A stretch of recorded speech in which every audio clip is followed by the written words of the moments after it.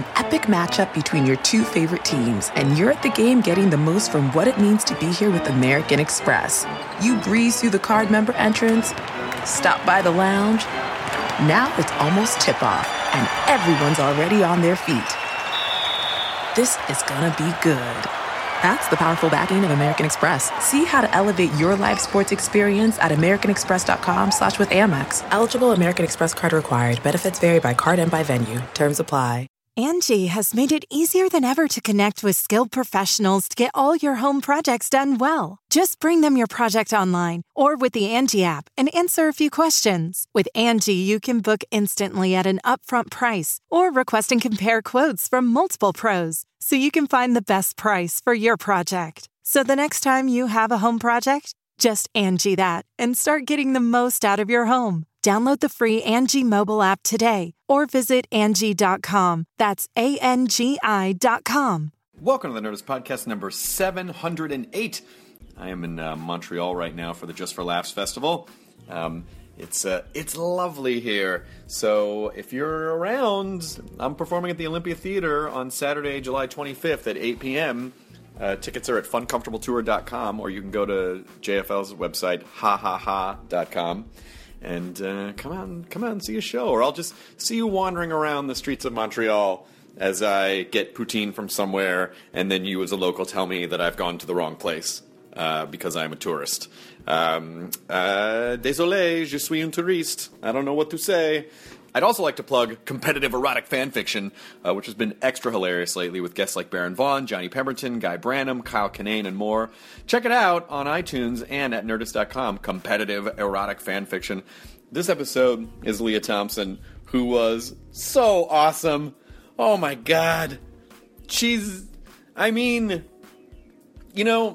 been in love with her your entire life, which most of us have, just the way that she is as a person will elevate that several levels. She's promoting the 30th anniversary of Back to the Future and her TV show Switched at Birth, which is on ABC Family. The new season begins August 24th at 8 p.m. But so great. We had so much fun. She's just a fun... I'm going to shut up and just let you hear it, because I'm gushing. I was nervous to meet her. I was nervous, and she could not have been more warm and friendly. So... it's, when you meet someone who's been a piece of your life, I mean, she didn't know she was a piece of my life, but she's been a piece of so many of our lives in so many different films and played so many great characters, and, it's the part of the job that makes me happy, finding out that people are A-okay. So, this is Lea Thompson. Here's Nerdist Podcast number 708 with Lea Thompson. Now entering Nerdist.com.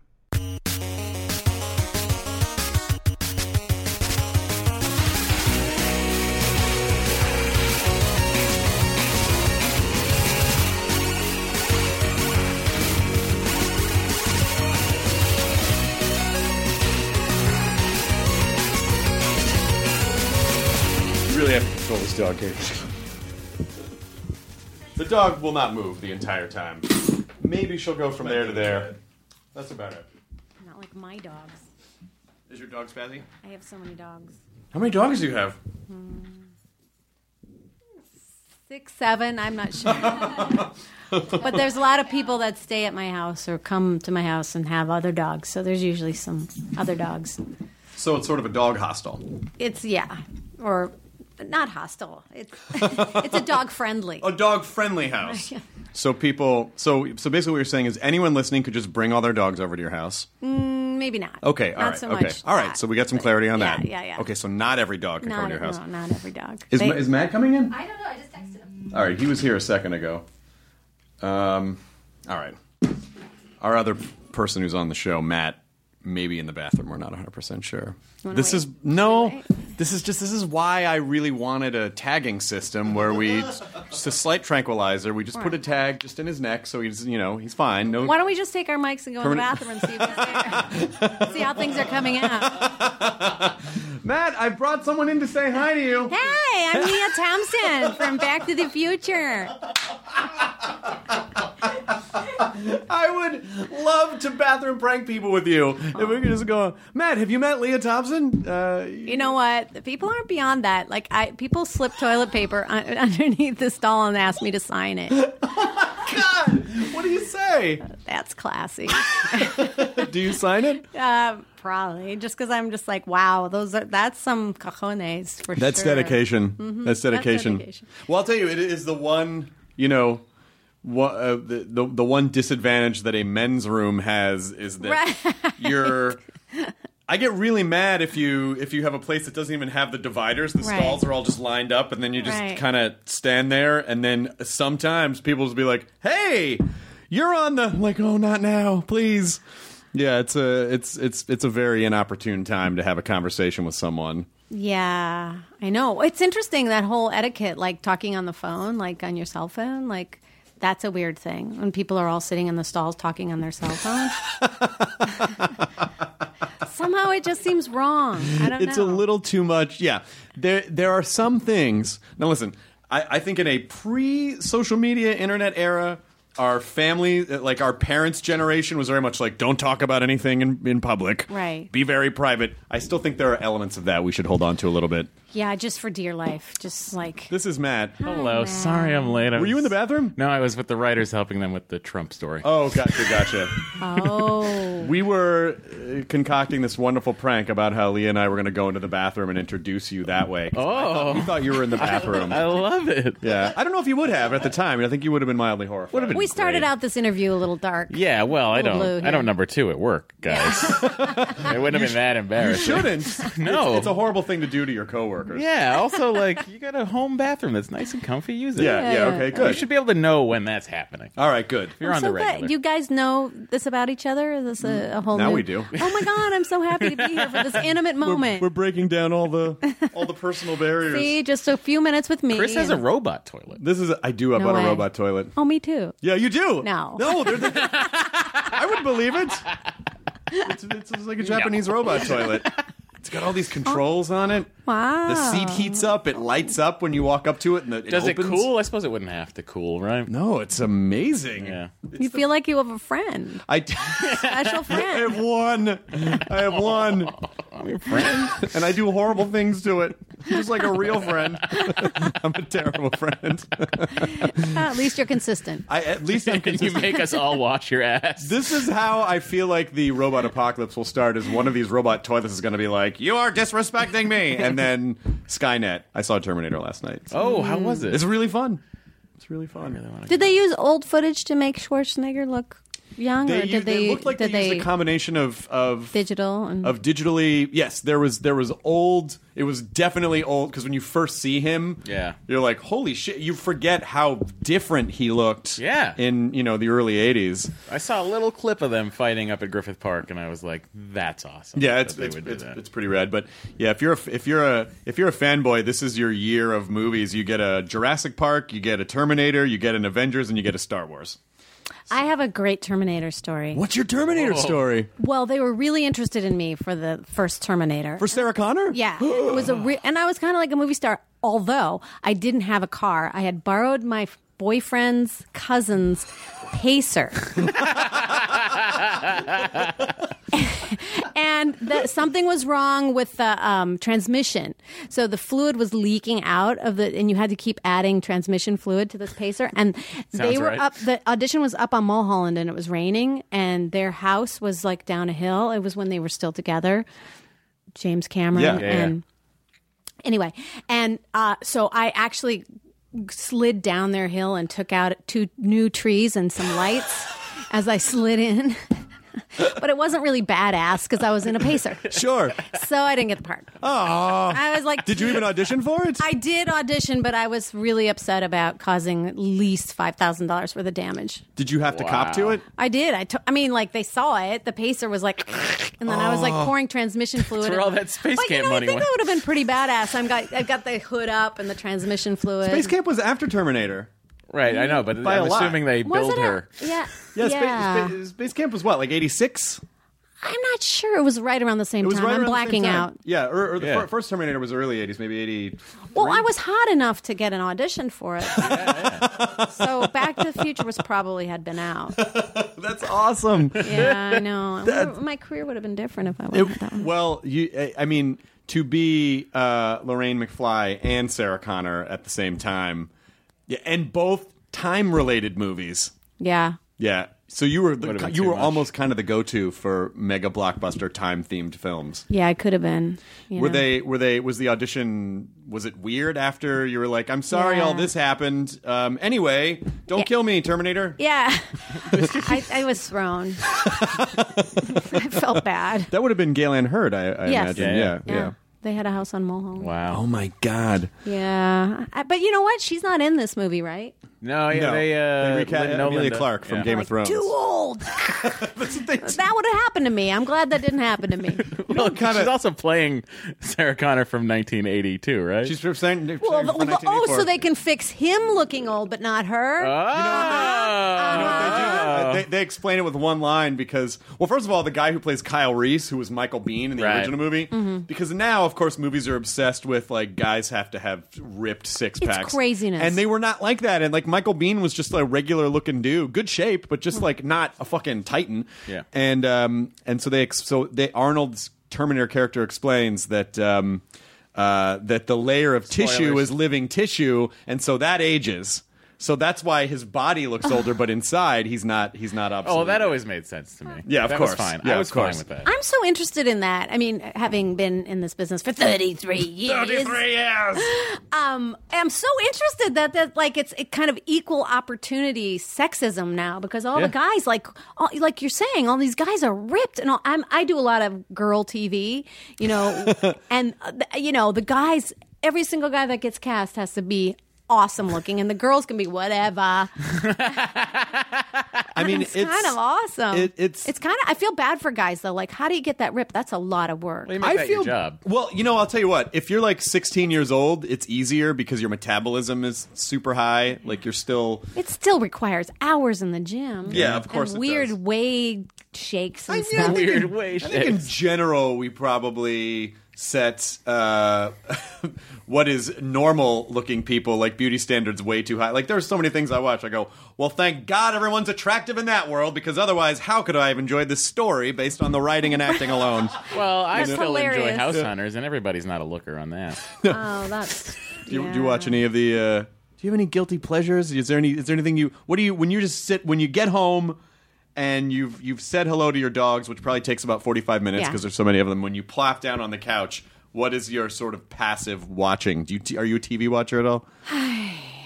I feel like I don't have that kind of time. I don't know. The only thing I always watch is Saturday Night Live. Okay. And my husband and I watch that. That's like the show that we watch. Did you ever host Saturday Night Live? No, I never did. Isn't that weird? And I was on NBC for a long time. You really were for like 5 years, right? Carolina City was but like 5 years. I guess they didn't think I was funny enough. Motherfuckers, they're wrong. And I can do characters. Yes. I have lots of characters. Well, they had voices. to get through all 6 of the Friends before they got in the city. There's that. I have an unfair, image of being completely white bread, and that's odd because I made love to a duck and tried to have sex with my son. That's very edgy. Why do they think I'm so boring? Edgy. I know. That's all very. I don't understand it. It's like no matter what I do. All right, I've been married for 26 years. So what? I think that's edgy. I mean, before that, some stuff happened. Before that, yeah. And I'm not so dumb and boring. But anyway, yeah, I think that's why I didn't get to do Saturday Night Live. I mean, you really. I'm pretty sure the first time I saw you was probably All the Right Moves. I'm guessing that was probably the first time. Because I was in the right age range to I was in the right age range to have been in the demographic for all of your movies when you first started out. What was the first thing you did? My first movie was Jaws 3D. Oh, Jaws 3D. People Zero. Yeah. Yes. Which is essentially Jurassic World. It is. People have said that. Yeah. It is essentially Jurassic World. The giant dinosaur is Jaws. Yeah, I've heard that. I've even seen pictures that compare the shots. I'm like, really? That movie is. I remember seeing it in Philadelphia with like this. Just everybody was trying to get out of the heat, and it was playing with some other 3D movie. And the only thing that was scary was like a hypodermic and a frog jumping at you. Otherwise, everyone was just like. Yeah, but when the shark comes into when you're in that aquarium tube. Oh my gosh! I can't believe you've even seen that. Yeah. Oh yeah, I saw Jaws 3D too. I think it's great. They really tried to play. Doesn't say a ton, but it's the best of the Jaws sequels. I mean, of the Jaws, it's the best of the Jaws sequels, which isn't really saying much. But I did water ski on a 3-tier pyramid of little girls' Did shoulders. you really? Yes, I did, and I really did it. Wow, I was really bad. So you do your own stunts. That's right. You had sex with a duck. That's I mean, this right. is ridiculous. I know. I've done so many cool things. Like I shot a bunch of Russians. Oh yeah, Red Dawn, the first PG-13 movie. Wolverine. Yes, the most violent movie of its time. Oh, again, I was the more right kills per square inch. I was the right age for that because what young high school student wouldn't want to be the leader of the resistance when the communists come in and try to take over our country? Take on the Red Menace. But you know what? There was a lot of crying. Patrick Swayze cried a lot, and there's a giant close-up of a big snot bubble coming out of his nose, which pretty much is my favorite thing ever. But that's real. That was real. That was real. He improv that snot bubble. He did. You know what? It took a lot of takes. It usually just broke, but this one went out and back in. I know I can do it this time. I was doing it at home all morning. I swear to God, I can do this. Yeah. And so with Back to the Future, did they just offer that to you, or was it a long process, or how did they involve you? I had made this movie called The Wildlife. Cameron Crowe wrote it. Yes, I know that movie. Chris Penn was in it, and Eric Stoltz was in it, and it was at Universal, and it was really pretty lame, but they were looking at Eric Stoltz and they said, "Who's that girl?" And then I got an audition and a couple auditions, and for some reason it just really clicked with me. But I did have to do a screen test, and then they negotiated with me for a long time. They tried to find someone cheaper. What? Yeah, because they may not make their money back on this movie. I know. I mean, and I was anyway. So, and then at the same time, I was offered chorus line to play the girl that couldn't sing. You really couldn't sing? What I couldn't do is sing, and I can sing. Anyway, cut to I was offered both the movies at the same time, and I had to pick. Thank God I picked. I think you made the right choice. Yes. It feels like because Tom. Let's see. Actually, a lot of Back to the Future. Tom Wilson's been on. Kristen Glover's been on. Yeah. Christopher Lloyd's been on. Yeah. Tom told this really insane story about when they recast Eric Stoltz and they brought him in. And it was this very ominous, he was just alone in this big studio head office, and they were like, so this is a thing that's happening, and they basically kind of just made him agree right there that he was okay with it. It was a really strange...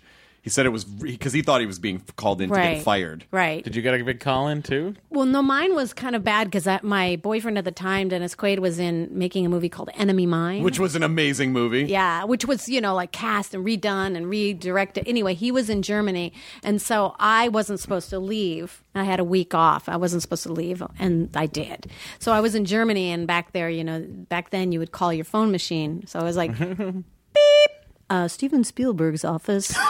Please call back. Beep. Bob Zemeckis is on the line. Beep. And so I was like, oh no, they found out and they fired me. And then, I found out what really Luckily. happened. Well, luckily. And luckily I wasn't in the immediate reshoots. But yeah, that was bad. That was scary. Were you friend? By the way, Some Kind of Wonderful, I think, is one of the best movies of the 80s. Oh, thank you. I adore that movie so much. It's such a sweet, sincere, wonderful movie. And the last scene when the punks break in, I fucking love that movie so much. Oh. Did you like making all those films at that time? Was it fun, or did it feel like work, or was it? Oh, no. Well, because I really didn't I didn't come from that. I was a ballet dancer, and so it went really quickly. I started acting and kind of hit the jackpot really quickly. And so for me, I had lied and said I'd done all these movies and stuff. So I was just swimming, No, let's just check. It doesn't exist yet. Oh, no, I made up movies that then were made later, and they were still in my resume, and they were like, "You're in Crossroads," and I go, "Yeah, they cut me out." So I had made up all these movies, and so for me, it was just like catching up because I came from Minnesota. I didn't have I had one.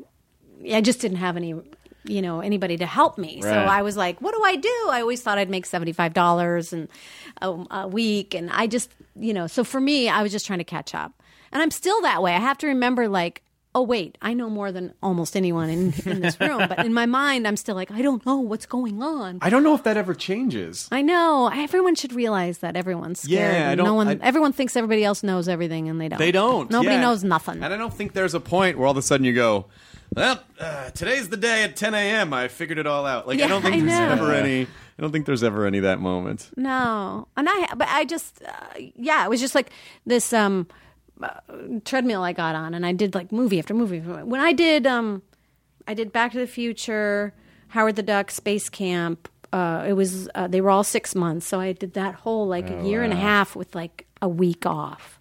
Wow. So I was just like trying to get it all done. And did you feel the weight of everything you were doing? I mean, you must have started to understand, like, oh, these are all enormously the biggest movies of the time, and yeah, I didn't really have any perspective on that, but I did know that Back to the Future was a big deal, but did not think that you and I'd be sitting here talking about it. And you didn't foresee that?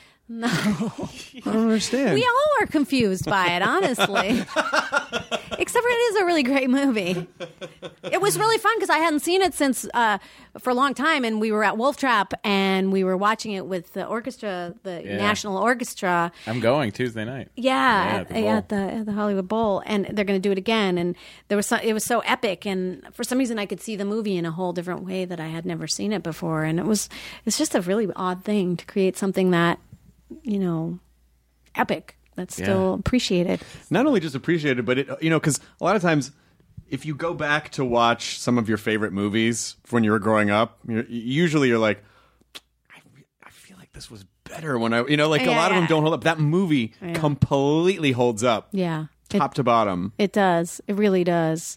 It's just incredibly constructed. And now, as a director, I can really appreciate the shots. I mean, the shots are incredible. The way it's put together, the way each shot, I mean, that's what Zemeckis says, that's awesome. Like, awesome. Each shot is there for a reason, and he trains the audience to be like, this isn't wasted. Yeah. He trains you right away to watch, and not, so many movies, this stuff doesn't pay off, and you get like, whatever.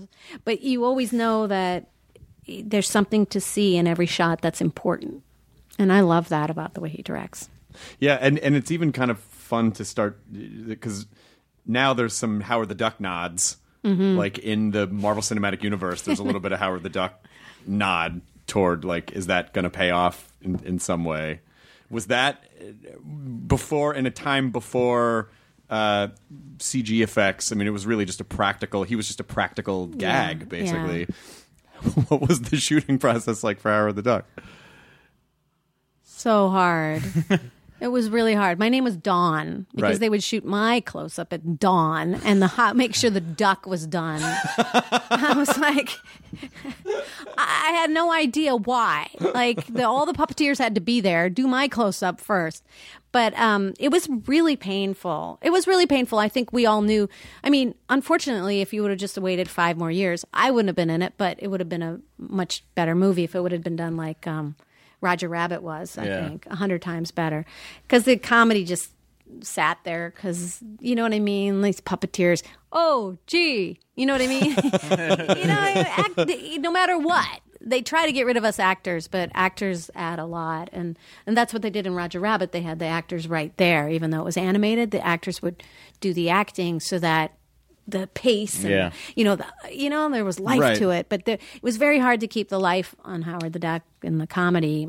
And it was just a bizarre concept. I mean, I think that's why people really appreciate it, because it's so crazy. Yeah. It's just such a crazy movie, the idea of this duck and his girlfriend and stuff, But the puppet was kind of cute, and that wasn't what the actual Howard the Duck was like. Wah! You know what I mean? Yeah. He moved differently. He was like, wah! And they couldn't make a little person in a very uncomfortable suit.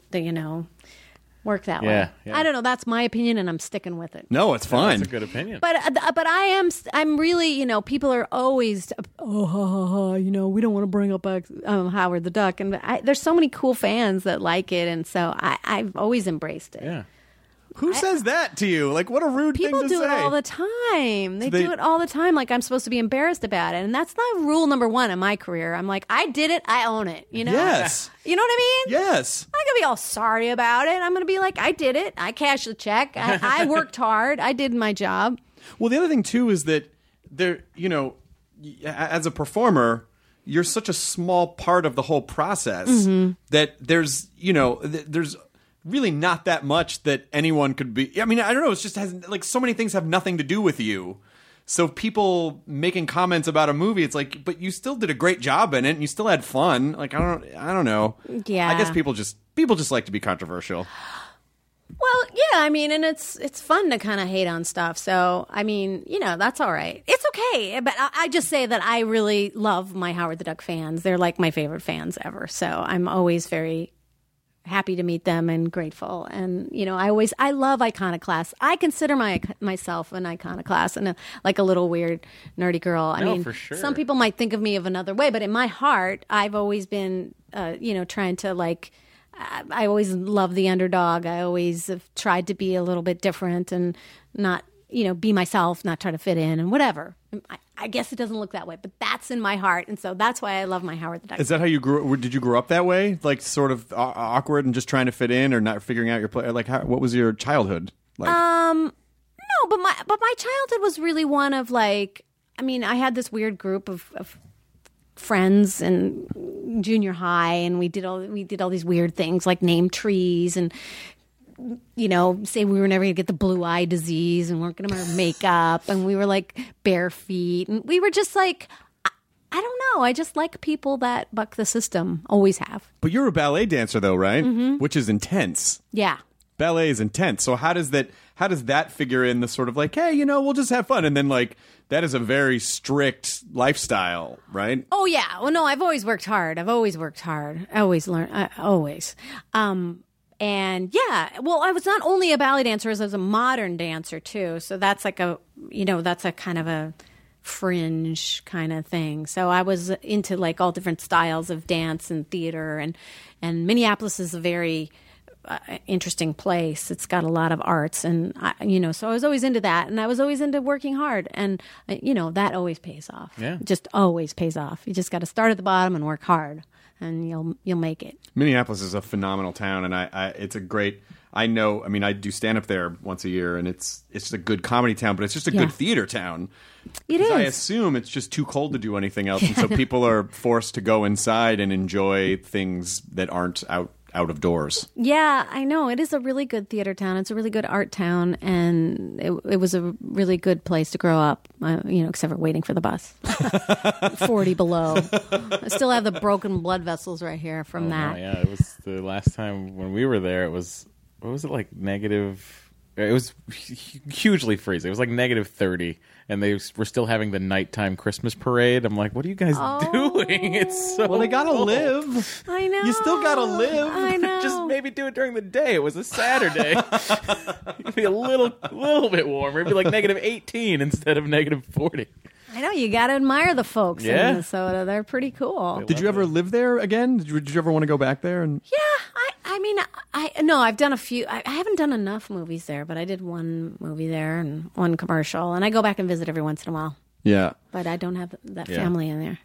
As your of the 3 Back to the Future movies, do you have a favorite?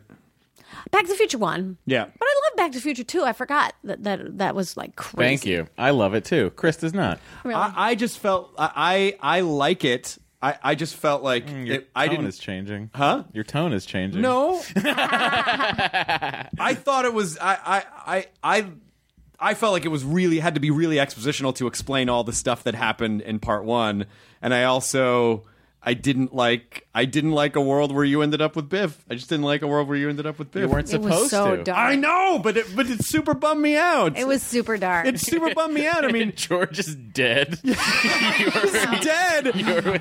Marty's mom has these big fake boobs. She's married to the worst person in the world at this point. I mean, it's like what teenage guy didn't see his own mom in that and just go, no, what happened? That's one of my favorite characters, the Lorraine with the big boobs. And drunk Boozy Lorraine. I keep that on my reel because no one will give me that part. I'm like, I did that part 30 years, 25 years ago. I can do it now. There's usually a third guy on the podcast, and he had to do a press tour for the show that he's on. But he asked if we had done the podcasting, and I said we're about to do it now. And so he texted me, "Say hi to your mom for me." And then I wrote back in all caps, "You made her get those things." So That's the greatest line. I love that character, but no one will let me play her. Maybe there's just I kind of feel like. I think if we're expanding the universe, somewhere at Biff's Casino, Lorraine has one room where she does this really sad one-woman show of just like Carpenter's covers or whatever, where she's just drunk and spilling out of that dress. I mean, like, there's a side thing going on there somewhere. Right. Don't you think she would have to have had something like that to drown out? On the top of the world, down on creation. It's Biff's wife, she's not conscious most of the time. Like, it's just like to the side. She's in a blackout, I can tell. Shut up, this is hard work. And just like yelling and you're throwing bottles at people. See, you said you didn't like it, but you got a whole thing. No, I didn't say I didn't like it. Matt said I didn't like it. Well, that's because you said you didn't like it last week. I didn't say I didn't like it. I just said interesting. I just said of the three, it's the one that had the most exposition to backtrack, and I was into it. I loved it. I said it was I just said story-wise it was my least favorite of the three. I didn't say I didn't like it. Well, I sound like I'm backpedaling now. I think Zemeckis says it's the darkest movie he's ever made. He's not wrong. He's Every second of that movie is just dark. Like cranking the stakes of darkness, especially when although the only thing is that what about Michael Fox in drag? That horrifying. I recently wore that wig that he wore. I saved that wig. That's amazing. His head's bigger. You know what? He wasn't a bad looking lady. No. Yeah. No. Good bone structure on that Canadian boy. But then in 3, then you guys get to be Irish immigrants, which is really fun. Yeah. No, that was really fun. There's the worst technical error in the whole thing is in that movie. What's this what? When they pass this baby from one Michael Fox to another, there's like this big line. And they tried so hard. They spent so much time trying to figure out how to do that. And nowadays, it would be like... Bing! You do it on your iPhone. Yeah, exactly. Nowadays, they'd be like, well, we don't need Crispin. We'll just make them in a computer. We'll just put people in a computer. I know. It's so See what we did with Arnold? It's so scary. But at least Arnold had to be there. At least Arnold did have to be there. They didn't just make him out of thin air. What was it like interviewing Crispin? Can I interview him? Yeah, of course you can. He was great. He was very talkative. Like he had a lot of the way that these work is that I don't really plan what I'm going to talk about with people. I just sort of let them dictate where it's going to go, where their energy is, what it seems like they want to talk about. And so we just kind of let him go. And he had a ton of stories. He had talked a ton about Back to the Future. He talked a ton about, living in Europe and making these films that he makes and raising the money for it. And he was intense, but not threatening, if that makes any sense. Yeah. Yeah, but he was really nice. Yeah, he's a genius. He's a genius in Back to the Future 1.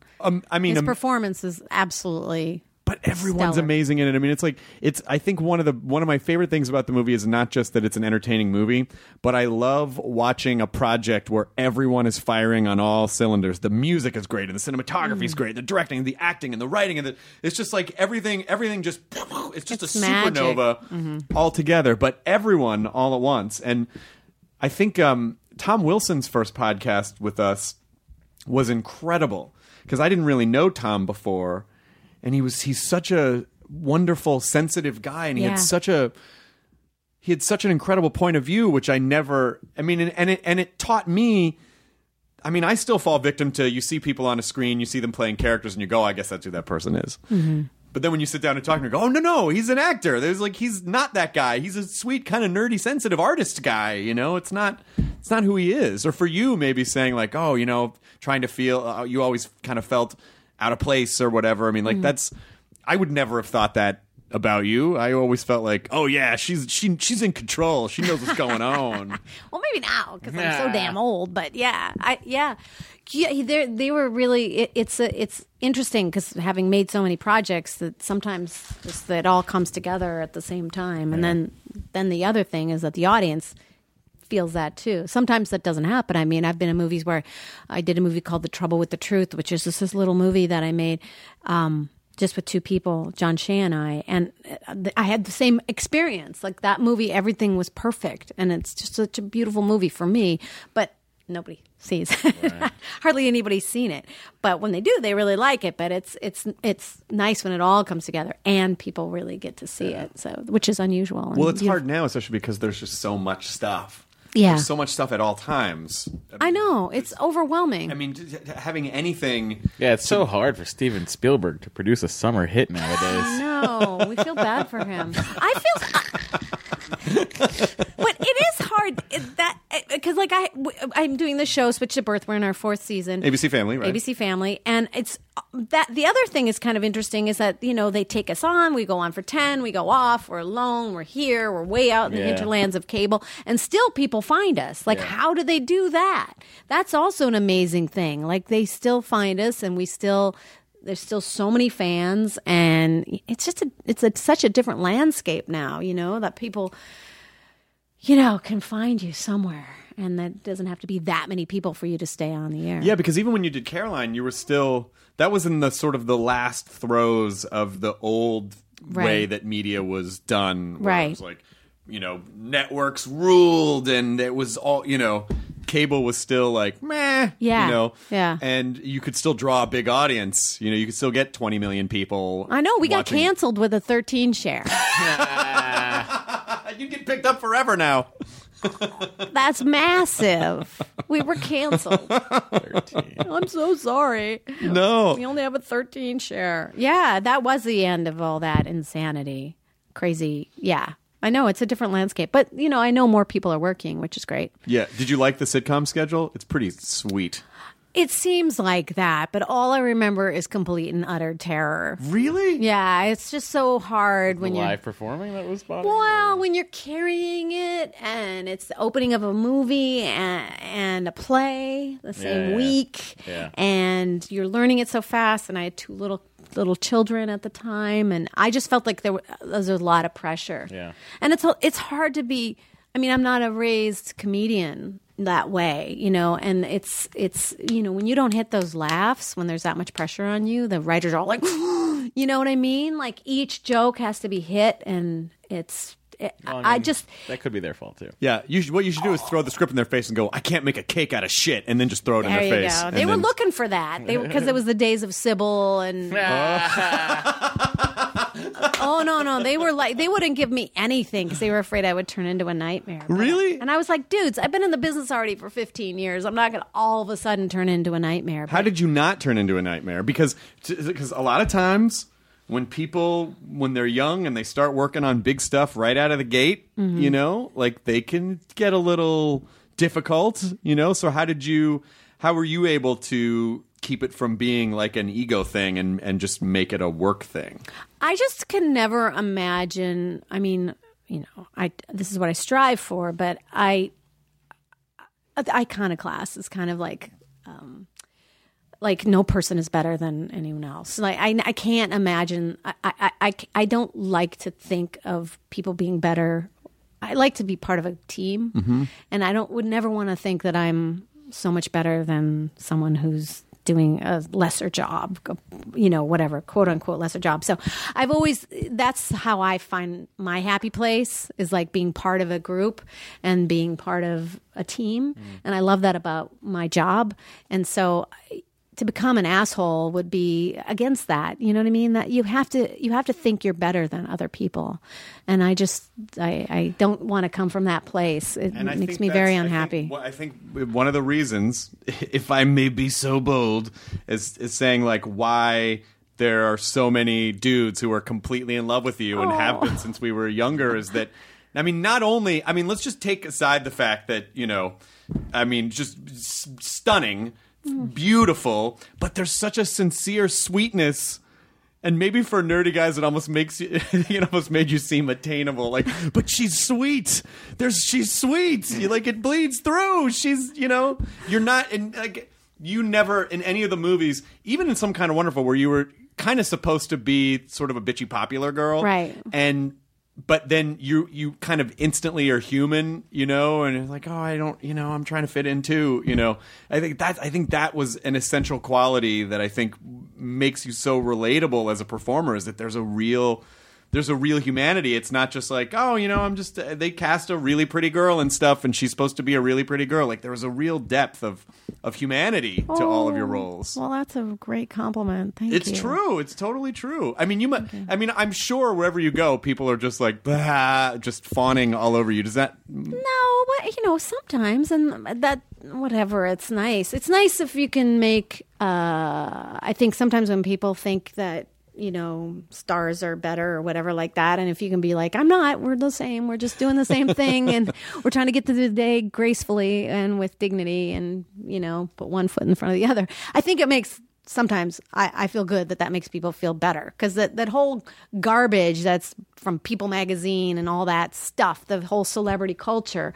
it's garbage, and it ends up making people feel bad about themselves. Even people that are famous and beautiful, they look at that and they're like, oh, look, they're so happy, oh, look, everybody's just, it's a party going on without me, and I think that all kind of makes us feel bad, and it's just not true. Yeah. It's crap. Were the tabloids that rampant in the 80s? Yeah, not like that. I mean, this whole social media thing is crazy, and it has its good parts.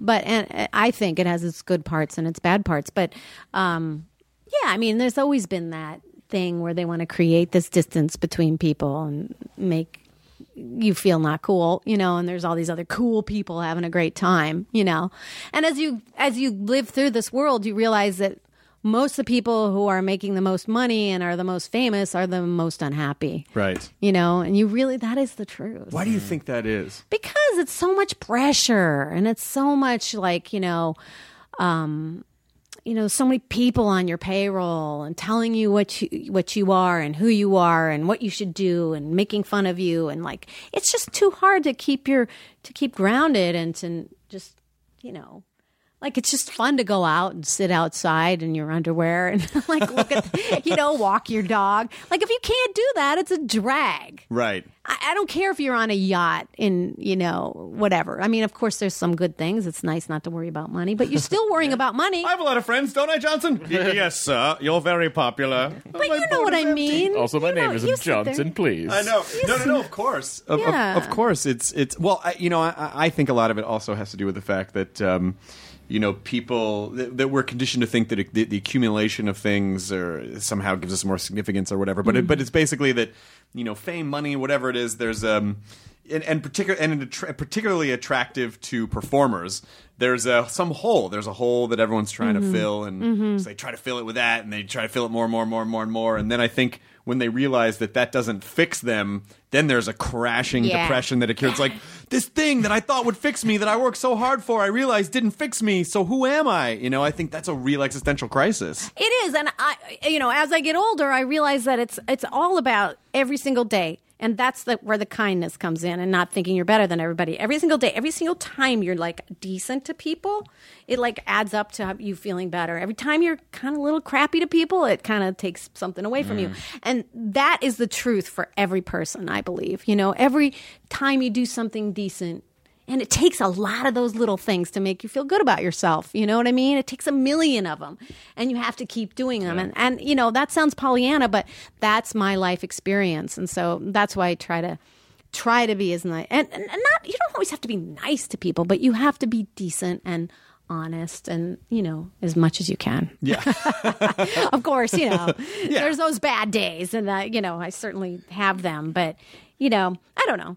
That's my thing. And I think it makes you a better artist too. I mean, I've always been afraid of becoming like, super rich and like insulating myself from the world, because as an artist, how do you continue on the human journey to express that, right. if you are not part of it, if you're not like scrubbing the dirt or cleaning up dog poop, or, you know what I mean? Just right. staying grounded and with in the real world. And I've always wanted to be a really good artist. And now I'm want to really work towards being a director more, and I'm hopefully directing this movie that I think I'm really going to do it. My daughter wrote a movie called The Year of Spectacular Men that we've been working on for 2 years, my daughter Madeline, and she's immensely talented. And she wrote this movie about 5 horrible boyfriends when she just got out of college, like 5 horrible boyfriends.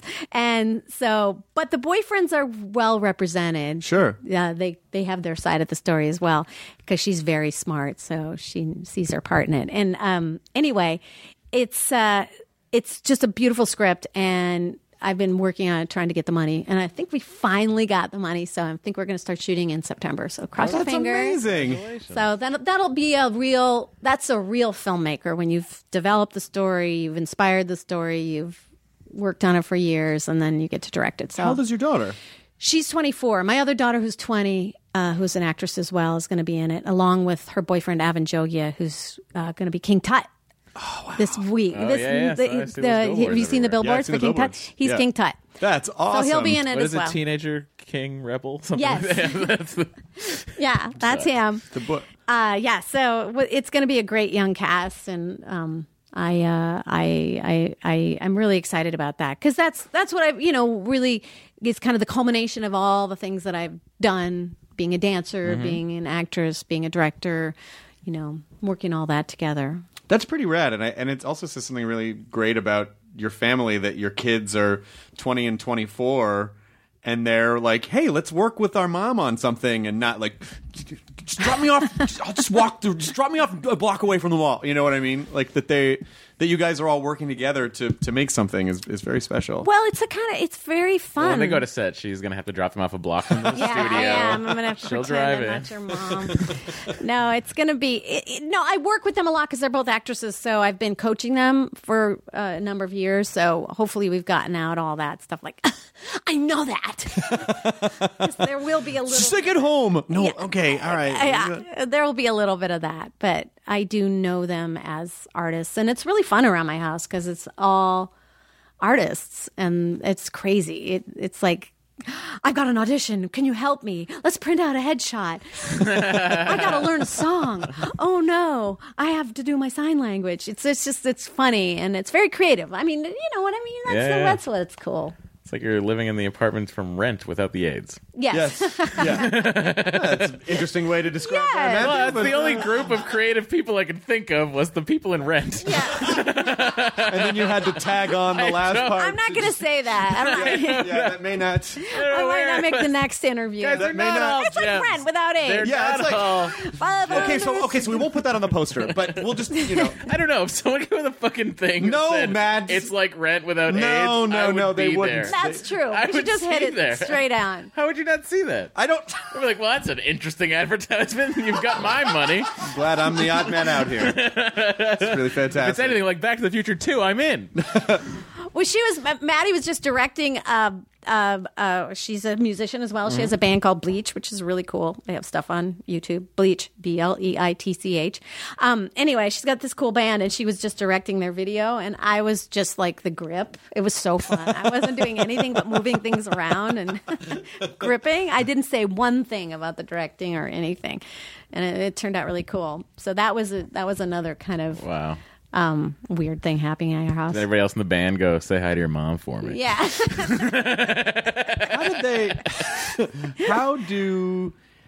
So as a parent, if you seem wise, you seem to understand the world, you seem to be very grounded. How do you deal with your kids when you know that they're if you see them making decisions that are not great decisions? How do you not interfere, or can you, or how do you just let them make their own mistakes and learn? How do you keep that balance? That's a really good question.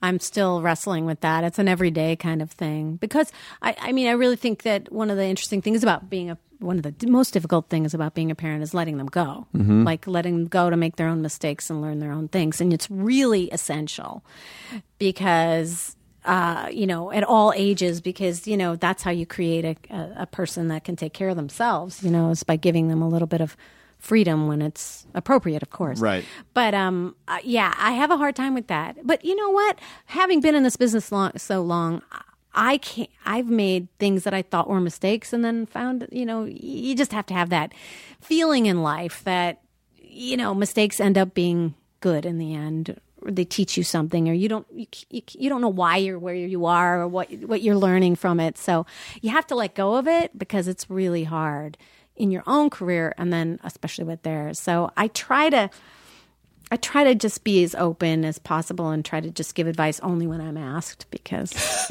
that's important. That's hard too. It's really hard. Especially when you're like, okay, just don't. Yeah. One of the hard things is I don't really love horror movies. Yeah. I've never did them intentionally. Some of them just ended up that way for unusual reasons. But I don't really like horror movies, and they're really I don't like the ideas of I don't like when my kids get off, are going to do a horror movie. I'm always like, I love horror movies. I know people do. I'm just not one of them. Yeah. I know. That's why I keep my mouth shut. I don't love them either. I really don't. Yeah. I don't like. I don't know.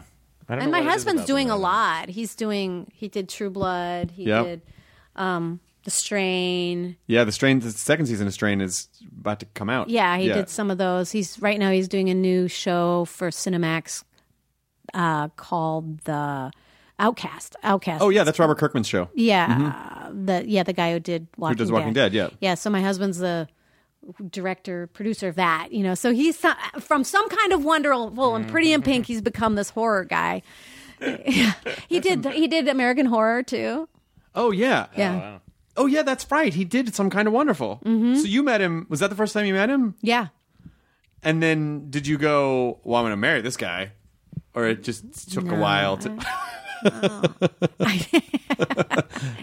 No, it just kind of, after we wrapped, it kind of happened. I knew he had a crush on me, but Sure, I was of kind of course. engaged to Dennis Quaid at the time, so. Right. But Dennis was in Germany. Yeah, Dennis later.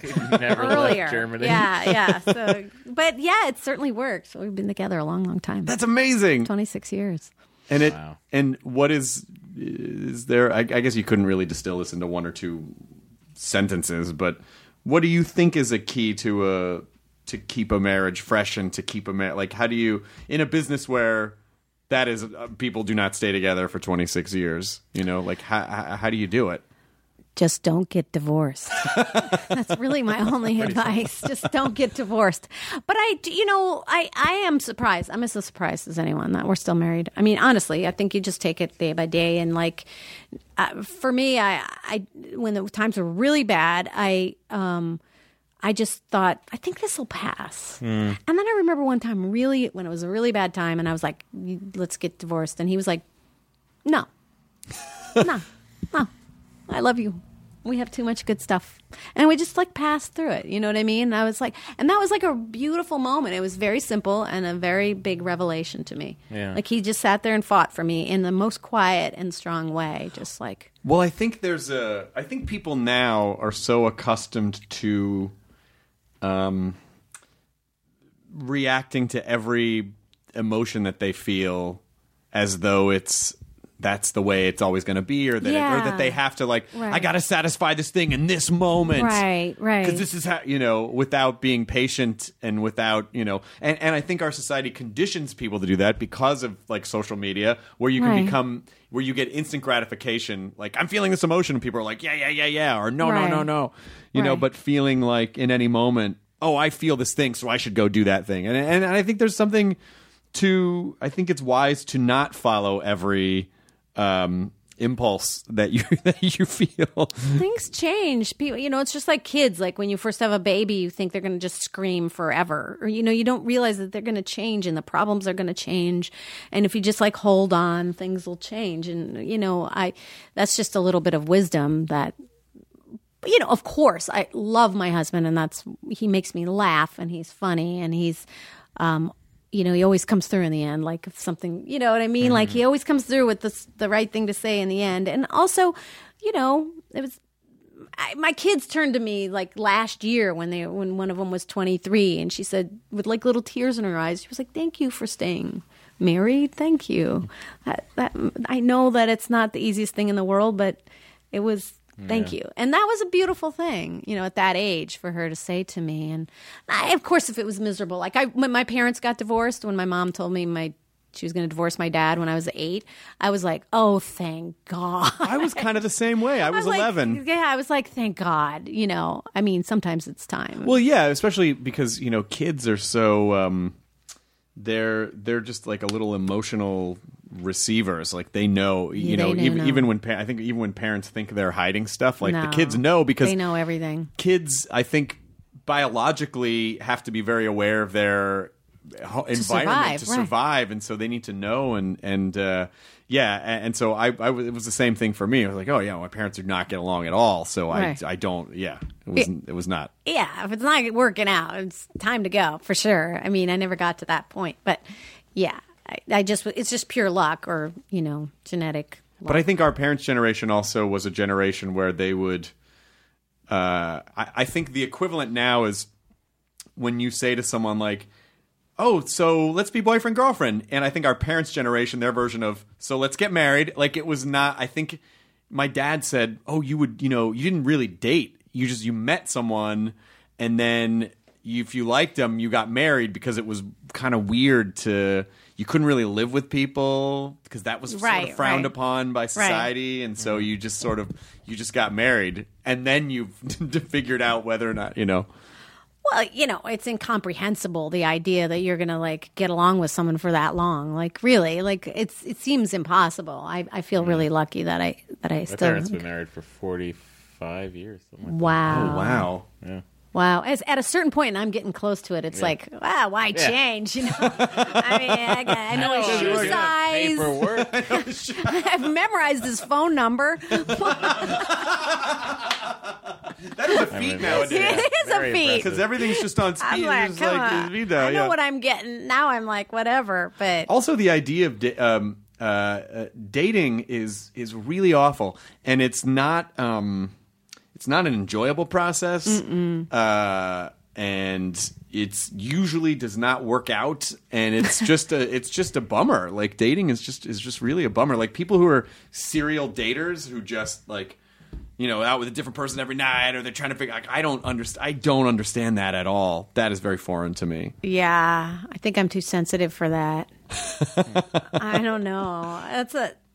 Well, I know my kid. My daughters are young, so they have to kind of deal with all that. And I'm like, oh, I'm so glad that's not me.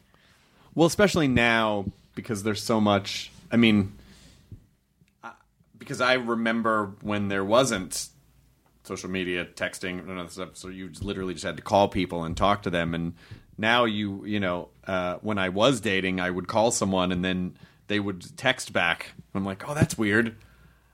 Does that mean they don't want to? It just means that's not how people communicate anymore. It's so weird when my kids say I talked to that person, and I'm like, and then I find out they were just texting, and I'm like, that's not talking to someone, honey. That's.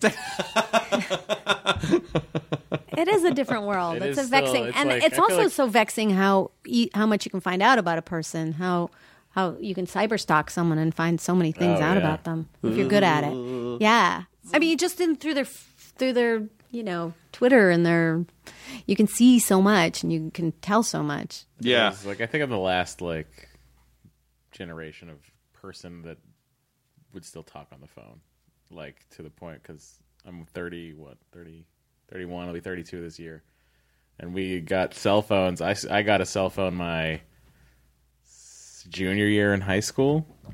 And so before that, we were still just, everyone would pick up the phone and call your friend. You call your friend's house, go, hey, is Jimmy there? And then you hang on, Jimmy! You'd have to sit through that. I'm in the bathroom, Mom! And then I've noticed, it's all a lot of my friends are older. They're in their 40s, most of my friends, which is bizarre. But we're all people that will pick up the phone and call. We'll text, sure. But a lot of times we're just going to pick up the phone. And it's funny, I find texting to be convenient when you can't talk, but I wouldn't replace it for, being able to talk to someone that I wanted to talk to. 20-year-old cousin staying with me last week, and the way she fucking communicates with everyone is Snapchat. Oh, what? That's how these kids communicate. And like she's showing me all these Snapchat messages. I'm like, oh, so you really are just like saying how you doing on a Snapchat? And she's like, yeah, that's how we talk. And like when she would text me, it would be a shit ton more emoticons than I was ever prepared to deal with. I was like, what is this? What is this cat? What does this cat mean? It's strange. But that's what 20-year-olds are doing right now is Snapchat. Yeah. I'm not doing that. So weird. I can't learn another thing. No, don't. Are you not on social media at all? Oh, no. I have to. No, I enjoy it. I enjoy my Instagram, Lea K. Thompson, and my. I enjoy tweeting, and I mean, we have to. On ABC Family, we have to live, which is really annoying when you direct a show and you have to live tweet during it. You're like, watch the show. I don't want you to be tweeting while you're doing this. But yeah, I mean, that, and then I did Dancing with the Stars, and that was really important. I lost a big challenge because I didn't have enough Twitter followers, so it's a whole thing. That's so irritating. Yeah. So as a dancer. But I do enjoy. I do enjoy. Actually, sometimes I can talk to people I haven't seen in a long time, like famous people I haven't seen. I can do that on Twitter sometimes, and I enjoy interacting with fans because when I first started, we weren't supposed to. It was a different world. You weren't supposed to stay as far away as you could from fans, and which always felt uncomfortable to me because of my thing. Like, I'm not better than you, Right. I'm not any better than you. And so I do enjoy it. So I spend a little time on my Twitter. Yeah. My Instagram and my Facebook and all that stuff. But it takes a lot of time. It really does. What's your favorite thing that you've ever worked on? Do you have a favorite thing? Ever? Yeah. I think Season 3, Episode 1, Caroline in the City. Yeah. No. I did. I did Sally Bowles in Cabaret on Broadway. Yeah. This incredible production with that Rob Marshall and Sam Mendes did. Oh, I did wow. it like maybe 15 years ago. 18 years ago. And I did that for 8 months, and that was really amazing. It was a great part, and it just hit my singing perfectly. Yeah. And I'm not really a singer, and I'd never done a musical before, so that's a pretty great way to start on a great musical with Michael Hall was my MC. Oh, wow. And he left to go do 6 Feet Under from that. So that I really fell in with a bad crowd, and it was a great midlife crisis to have. Got a tattoo, got a belly button pierced, jumped out of planes, sang with a cigarette in my mouth. And What was your tattoo? What'd you get a tattoo I got a of? moon and stars right here. Nice. Yeah, not quite a tramp stamp. I kind of stopped, but it was just like an incredible production and incredible. Yeah. 8 months, 8 shows a week. It was really Sam hard. Mendes, wow.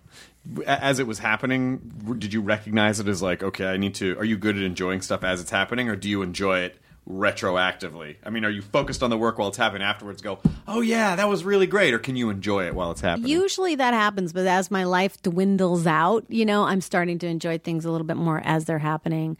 I definitely, because that was such a long experience, so many times to sing maybe this time, I don't even know how many times I sang all the songs. I definitely got into enjoying it. Just enjoying, and that's one thing that's great about being on stage. You do stand up is like that feeling of, the circle of energy going from the audience back to you and back to you, and starting on the stage, it was just really profound, and I don't get enough opportunities to do that, honestly. Sometimes I sing a lot for charities, and that's always terrifying, but because it's one song one time, with a band you don't know. So, you're always just trying to remember the lyrics. But this experience was really, I did enjoy it. Are you going to pursue directing more full time now? I mean, have you made a conscious decision like, no, if I get offered anything acting wise, I'd rather just direct, or do you still want to?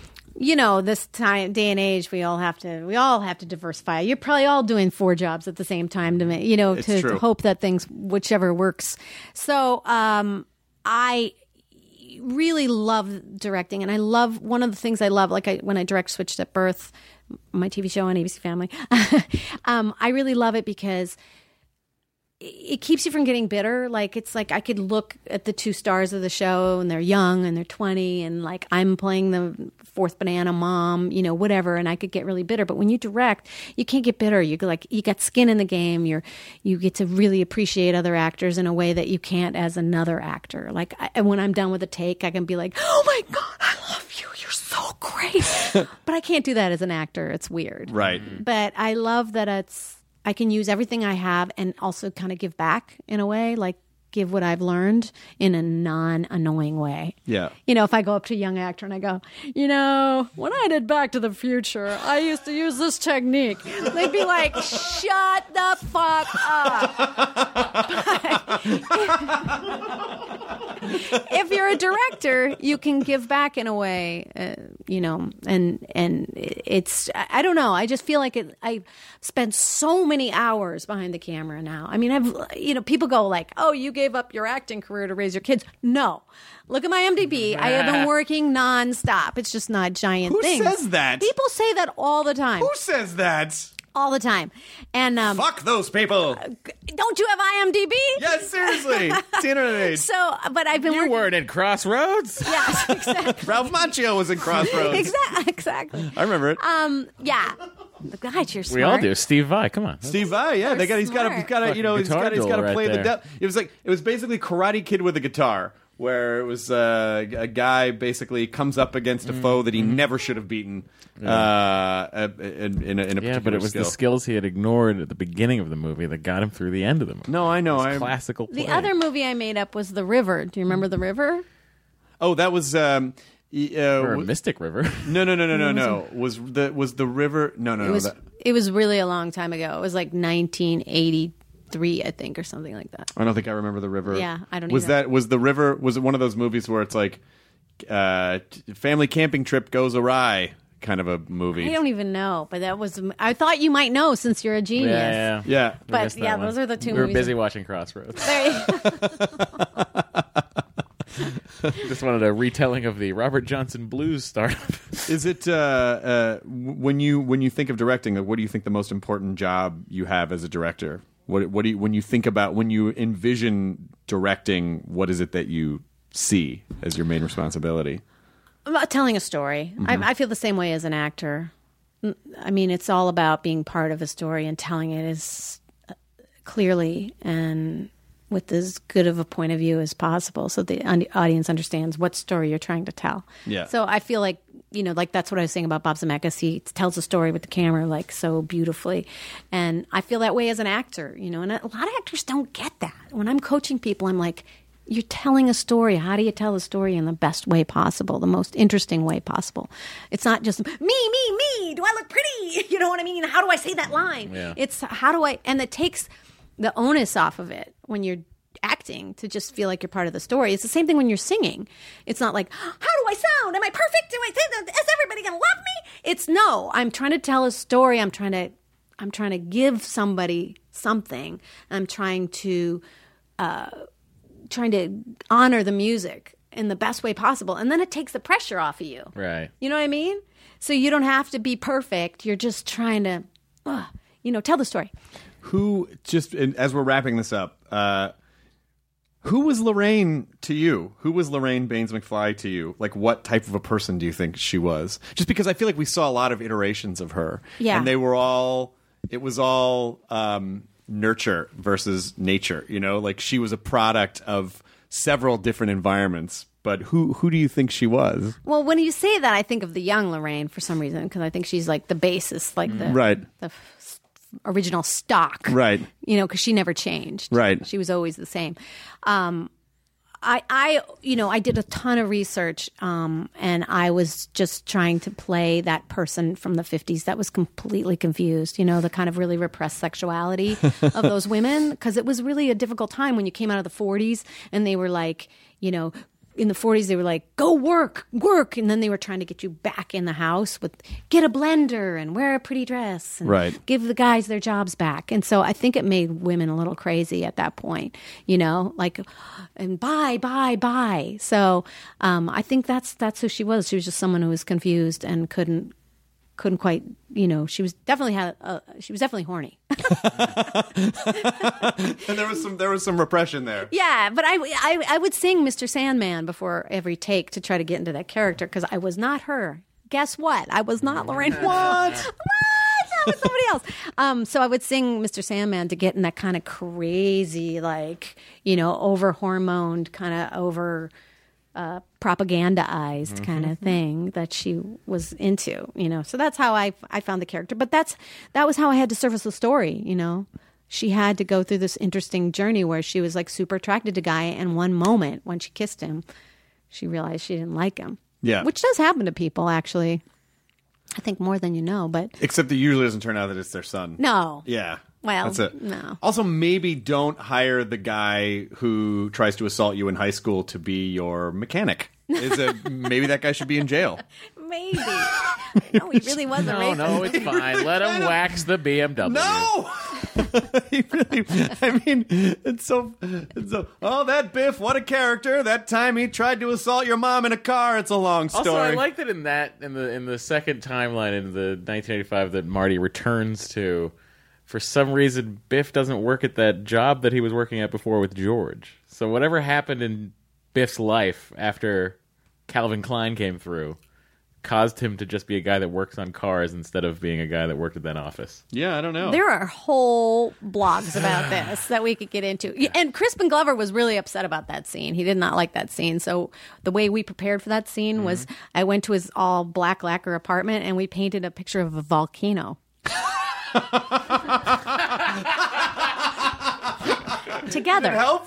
I guess. It helped us come up with those characters. I have no idea. So what that now, meant. which scene? Is that the scene? Are you talking about the scene? The scene when we come back at the end. At the end where everyone's happy and he taps my butt. Yeah. And Well, the volcano is on the cover of the book, right? Doesn't the cover of the book? Oh no. You're thinking of No. Dianetics. I'm thinking of that. No. Yeah. Oh God. Why would George McFly start Dianetics? Maybe he did. You never know. Oh, he was a science fiction writer. Oh, you guys, we cracked it. We totally cracked it. No, you're right. It's the two couples kneeling in front, and it's got the Darth and Vader it's got from the planet Vulcan. Yeah. Yeah. That's amazing. What the fuck was I thinking? There's a cut scene that I just saw online of in the second movie, because after Biff comes back after changing the past, he shouldn't have returned. Right, he Because disappears. there's a cut scene where he disappears, but he took it out of the movie. Yeah. Wow. You don't wanna confuse I didn't know everybody. that. Yeah. You're a nerd. Shut up. Whatever. That's exactly what I thought you would say to me. All the times, like my whole young life, and I'm like, I'm going to meet Lea Thompson, and she's going to go, "You're a nerd." Like, yes, it's true. But nerd is hip. It's nerd chic, isn't it? Well, now it is, but it wasn't. Isn't it? I know. I love that It wasn't nerd really chic. in those days. I know. It was a little bit of a. It was a little bit of a prison collar for a while. Yeah, but we got Not anymore. inspired to write our science fiction novels, and we got inspired by that movie. yeah. That inspired George. The McFlys inspired a generation of nerdy young creative people. I know. Isn't that great? I had a lot of those movies. I've had a lot of people come up to me and say they became nuclear physicists because of Space Camp. Really, honestly. Did you have to do the vomit comment thing? No. Oh, you didn't have to do We that. completely faked all They that. didn't have no budget. It's not Apollo 13 over there. Oh no. They didn't figure out how to shoot that movie. So the first day we were 10 days behind. Oh, True Oh, story. wow. They were like, we're going to be waitlist. No one bothered to figure out how. oh, we'll just bet. Oh shit, that's hard. Yeah, because we have they gravity. Were like, wait a second. So we basically just pantomimed the whole thing. Oh, really? Ormsburn at 7:00. Oh, that's amazing. Yeah, that's. Someone at the Oh, no. studio was like, No, we'll just get 6 one of those months of that. anti-gravity rooms. Yeah, you know no that one doesn't knew. exist. No one knew. We'll put them in a blue screen, but oh wait, they're in blue costumes. Thank God they just invented green screen. That really happened. I'm not telling. It put a studio out of business. ABC Circle Films. So. All right, so before we let you go, is there any, now that I feel like we have you, this is such a unique opportunity, could you have any weird story from anything that you've worked on that you've never told before that you think people want to hear? If you don't, that's fine. I have so many, but they're so politically incorrect. I have so many stories. Okay. And I can only tell them at dinner parties. Okay. Because I might get in really bad trouble. Okay. There's really a lot of them. Sorry. Yeah, no, hey, that's fine. Do you know what this means? That means that you're going to Are we done? You're going to... What? That we're done? No, well, it means that you're going to get invited over for a dinner party. There you go. And then we can just talk about it. Oh, my God. I have so many good stories. I'm not hitting on you. I have a girlfriend, but... No, it's really sad. It's really sad because, whenever I do, like, a talk show, they're like, tell us a funny story. And I'm like, I can't tell that one. I can't tell that one. I can't tell that one. That's okay. You can you can come over for dinner sometime and then tell all the stories that the rest of the world does not have to hear. And then you'll get on here and you'll say, Can you believe what Lea Thompson said? Can you believe what Lea Thompson said? And then she shot this guy, and then she kicked a baby. Like, it was crazy. Her stories are fucking crazy. She's the Night Stalker, guys. She's the fucking Night Stalker. That's what you didn't want to tell us. She's a serial killer the whole time. They never saw because they never would have expected her. She's the last person in the world. Why would she think that was okay to tell at a dinner party? There's no statute of limitation of murder. She drew on a map where the bodies were buried. This is crazy. It was crazy. Anyway, she's not going to get convicted. I'm so busted. There's no evidence. So busted. I'm always telling people that. Put me in those horror movies. An absolute joy to have you here. Thank you so much. We're honored to have you here. And Switch to Birth, people can watch. Mm-hmm. And by the time this comes out, I think the Hollywood Bowl, Back to the Future will have probably been done. Yeah, because it's tomorrow night. Yeah, Switch to Birth comes on soon in August 16th. But it is the crazy 30th anniversary of Back to the Future, which even at that time, considering like 2015 is so far away. I heard a rumor, and I don't know if it's true, but I forget where I heard it. I was talking to somebody that might have worked at Universal or something, but they were talking about doing a big anniversary screening on October 26th, which is the date that Marty goes back in time, right, at the backlot. And they were going to redress the backlot to look like Hill Valley. That might be true. I think they booked me for something like that. I don't know what it was, but they booked me whatever for something. I need to do. You need me to bury some bodies for you. I have to go to that. Okay. I have to go to that. You have my email. All right. We're going to do it. We're going to fucking do it. Yeah, well, we might. If that happens, it's like, that's going to be the greatest thing ever. We'll find out. Because I was so excited walking around that back lot in the pitch black. Well, Legendary works with Universal. Well, let's I'll figure it out. I'll make a call and find out, Matthew. And Maybe. if it's happening, yeah, we went to the back lot. Actually, last year we went during Universal Horror Nights, and we had a private tour guide, and he took us. Matt was like, "Hey, can we see the Hill Valley set?" And he was like, "Sure." So we just broke away and went, and of course, most of it's it was like, so here's where the show Medium built a fucking facade in front of. That was the Ghost. Oh, the Ghost Whisperer.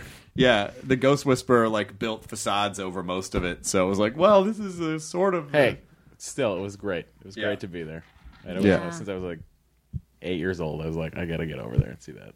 When I found out that set was real, I was like, oh, it's a real backlot. And they did it 3 times. They redid it 3 times. They put water in there once. If Matt ever becomes a billionaire, he's going to build an estate that's the courthouse and the town complete. Yeah, and if I don't have enough money, I'll just build it from 3.